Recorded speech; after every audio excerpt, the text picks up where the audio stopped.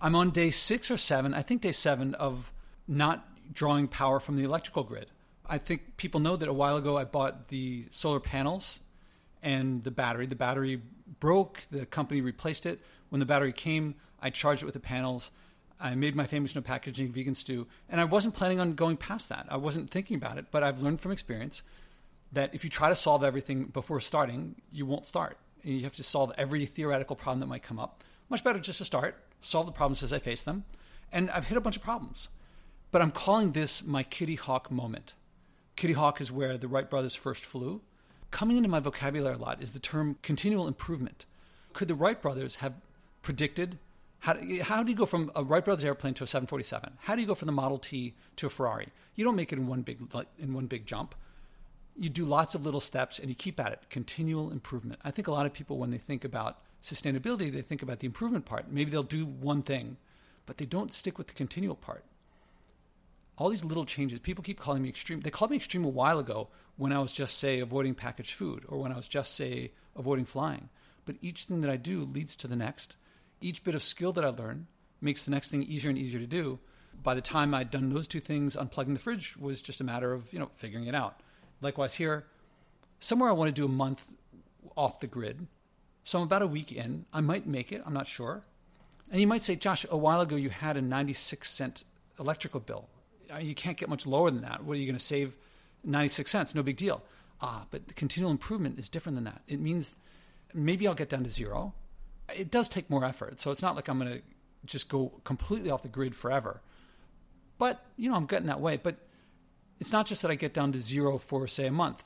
I don't think I'll make it this month. Then it's how long can I go? Like with the fridge, it was can I unplug the fridge? Then it's how long can I go without the fridge? Then it's what else can I go without?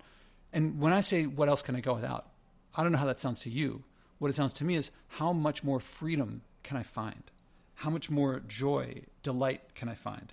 How much more fresh can my food be? Because it turns out that unplugging the fridge leads to having more and more fresh food. Part of me thinks maybe I should have calculated this first. And part of me says maybe I should have. I don't know how much power. I can calculate theoretically how much power my pressure cooker uses and how much power the solar panels will provide. But that doesn't tell me what if they're clouds. Can I put it in my window? Do the angles work? As it turns out, in the winter I can get some light into my apartment. But in the summer the sun's too high and I don't get direct light, so I have to put it outside. So how much time does it take to go upstairs, downstairs, and do all these things? Theoretically, too many variables. Can't solve it. See, I just started doing it, and that's what works. Now, I can tell you that I bought these knowing that I'd be going up and down stairs because I'm not going to ask the building, at least not at this stage, can I install a solar panel up there permanently? So I wanted to get something portable, and that means I'm taking the battery up and down. I don't know how to wire solar panels from a roof 11 flights down to my apartment, so I'm not going to try to do that. I think the best I could do is what I'm doing. Go on Craigslist, find some used things, try them out, see what happens. It turns out it's enough to keep me going, well, for at least a week so far. If I lived out in the suburbs and I had a house, or I lived in a lower building where I could just climb up 1 or 2 flights to the roof and maybe even get the wiring so I wouldn't have to, I could just install it permanently. I still might start this way with these portable things and just see what happens. If you wait to figure out how to do it perfectly, I certainly wouldn't have gotten started. And this is kind of fun. Yeah, I spent a bit of money. I'm experimenting.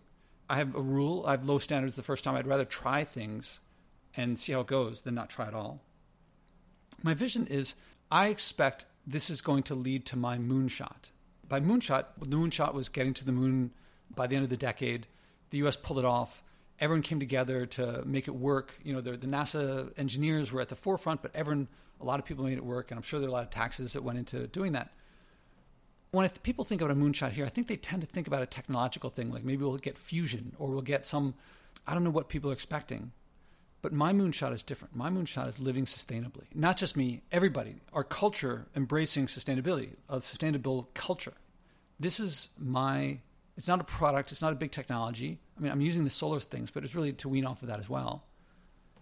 But my moonshot is for people to live sustainably, for people not to buy stuff that they don't need, so that the factories don't have to use so much power and we can drop down the electrical grid substantially and people can live more joyfully, more delightfully, spending more time with each other, having more hobbies that they physically do. Instead of watching sports, doing sports, playing sports. Am I doing this perfectly? No, I'm making mistakes. I'm failing in the way that the Wright brothers failed to make a 747. You might say, Josh, you can't do this. There's no facilities to blah, blah, blah. Well, there were no airports. Weren't they wasting their time making an airplane? What's the point? Because it can only carry one or two people a couple hundred yards. What's the point? Why bother? There's no airports. There's no FAA. And yet they did it, and yet things worked out. Now I want to go in the other direction in terms of they were polluting, and I want to pollute less and connect more with nature and not distance ourselves from it. But this is my Kitty Hawk moment. I'm failing like the Wright brothers failed to make a 747. So if you say, well, other people can't do what you're doing, other people couldn't do what they were doing. Should they not have done it? So my attempt is working in ways that I didn't expect that are kind of fun. I mean, some things that are interesting. At night, it gets dark, and I could turn on a light to work by. Or instead, I notice that when I wake up, I was waking up at 5:45, 6 o'clock, but the sun is rising at about 5:30 this time of year. So I just shift earlier. I get up earlier, use the sunlight to read by and work by. I'm choosing a lot more reading. I happen to be reading this biography of Abraham Lincoln by David Herbert Donald, which happens to be right next to me as I'm speaking. 600 pages. And I wasn't getting very far. And suddenly, I'm getting very far because it doesn't take any power to read the book. And wow, I knew about Lincoln. Well, I could go on about what I'm learning about Lincoln, but I wish I'd learned about him earlier because in leadership, a lot to learn from him. I'm being more thoughtful about what I eat, when I eat, how I eat, because cooking is what's taking the power mostly. I'm getting fresher food because I have to eat. Well, I guess that's just because of the weather. I have to plan out the eating plans more carefully. So that's leading to eating more fresh fruits and vegetables. My computer use is dropping. Actually, a completely coincidental thing that my computer battery broke in all of this. The store says it happens with my computer. That means that I can't charge my computer battery. So that's another constraint that's making it harder. I'm paying attention to the weather more. It reminds me of years ago when I was invited to give a talk in Mexico. I was planning on taking the train down to Florida or maybe Texas and sailing from the U.S. to Mexico. When I told people about my plans, it turned out it didn't happen. But most people asked the questions that I would have asked. Where am I leaving from? Where am I going to? How long is the trip? How much does it cost? Things like that. People who sailed asked, what time of year is it? Are the hurricanes that time of year? What time of day? What are the currents like that time of year? And at first I thought, oh, that's kind of cute. And then I thought, I'd rather live that way. I prefer that world. That's what's happening now, is I have to think about these things in a different way. It occurs to me that for most of our ancestral history, people couldn't just flick a few things on their phone and get food delivered to their door, or it would be generally doof today. Likewise, if they were hungry, they couldn't just walk over to the fridge, open it up, and get something out. They had to go hunt down an animal, or dig some tubers out of the ground, or go find a plant with some berries that they could eat. They couldn't just do it. And I think that they lived better lives. They're almost certainly healthier than the average American today. They are almost certainly more active. So for me, I have to consider how many times today. So far, the most has been 3. The least has been 0. Am I going to climb up 11 flights and back down? Days it's 2 times. So up and down 22 flights. I used to pay to go to a gym to use their Stairmasters, to use their rowing machines and things like that. Well, this is built in, and I'm doing what people used to do. It's more rewarding. That said, this would be much easier for someone who's not on a low floor of a tall building. If you're on a 5-story building or smaller, this is much, much easier. Well, as I said before, you could install it permanently instead of having to carry it up and down all the time. But even if you did carry it up and down all the time, you wouldn't have 11 flights each way.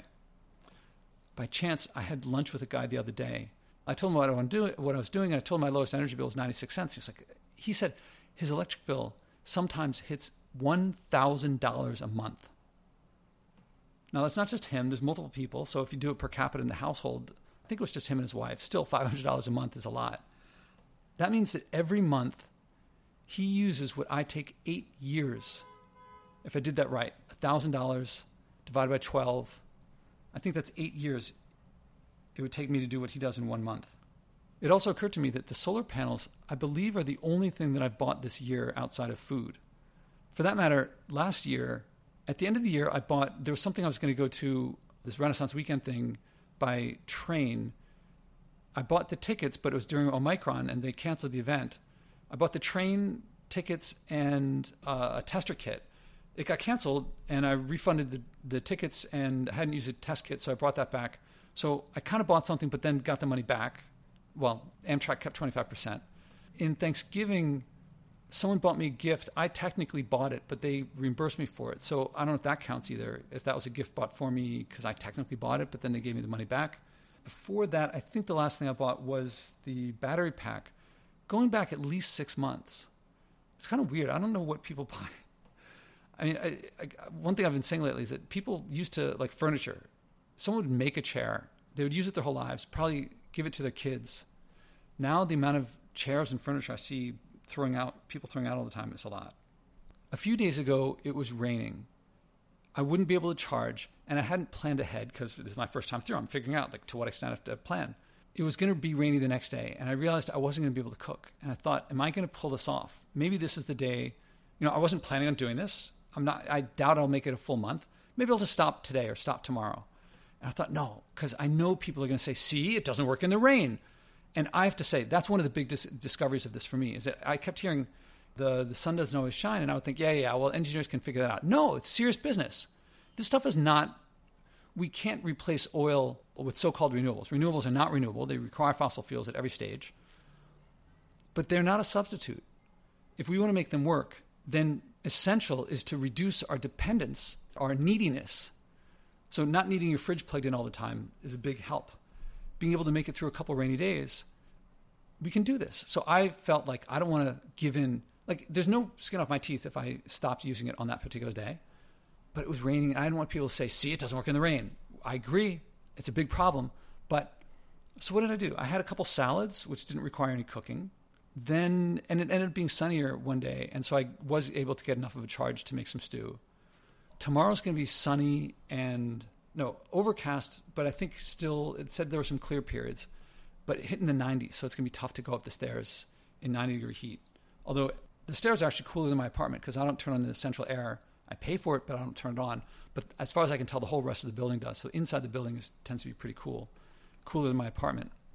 I think I can get a good charge tomorrow. I just made some stew today, so I don't need to cook tomorrow. I'll probably have to cook early, which will give me some food for a couple days, but then there's 3 rainy days in a row. Now, usually might be some sun in that time, but that might be where I have to stop doing it because 3 days in a row, I'll have to figure something out, or maybe I'll plug back in again. Well, those are some observations. It's been a rewarding experience. One thing that hits me, a lot of people when they fly, they say they want to go visit another culture and see what another culture is like. There are lots of other cultures where people have to not just walk over to the fridge or swipe on their phone to get food. And I'm doing that. If you want to live in another culture, unplug your fridge. And suddenly you have to eat differently. As different a culture, well, actually, wherever you are now, 100 years ago, they didn't have fridges, so they did something different. And you can explore back in time. Or if you're doing what I'm doing now, if you work for these things, that's what most of our ancestors had to do all the time. That's what a lot of the world still has to do. And you can explore what it's like living in another culture without having to go anywhere. And you'll learn about yourself. I mean, you'll seriously learn about yourself. You'll learn about food, you'll learn about nature, and you'll learn about what you're capable of. I talked last time, a couple episodes ago, about how this was me reaching my potential. This is my Kitty Hawk moment. That I made it without planning, made it a week without drawing on any power. I'm looking forward to getting my next electrical bill. Did I ever expect to say that before? I stumbled onto that one. I look forward to getting my next electrical bill. I think I'll leave it at that.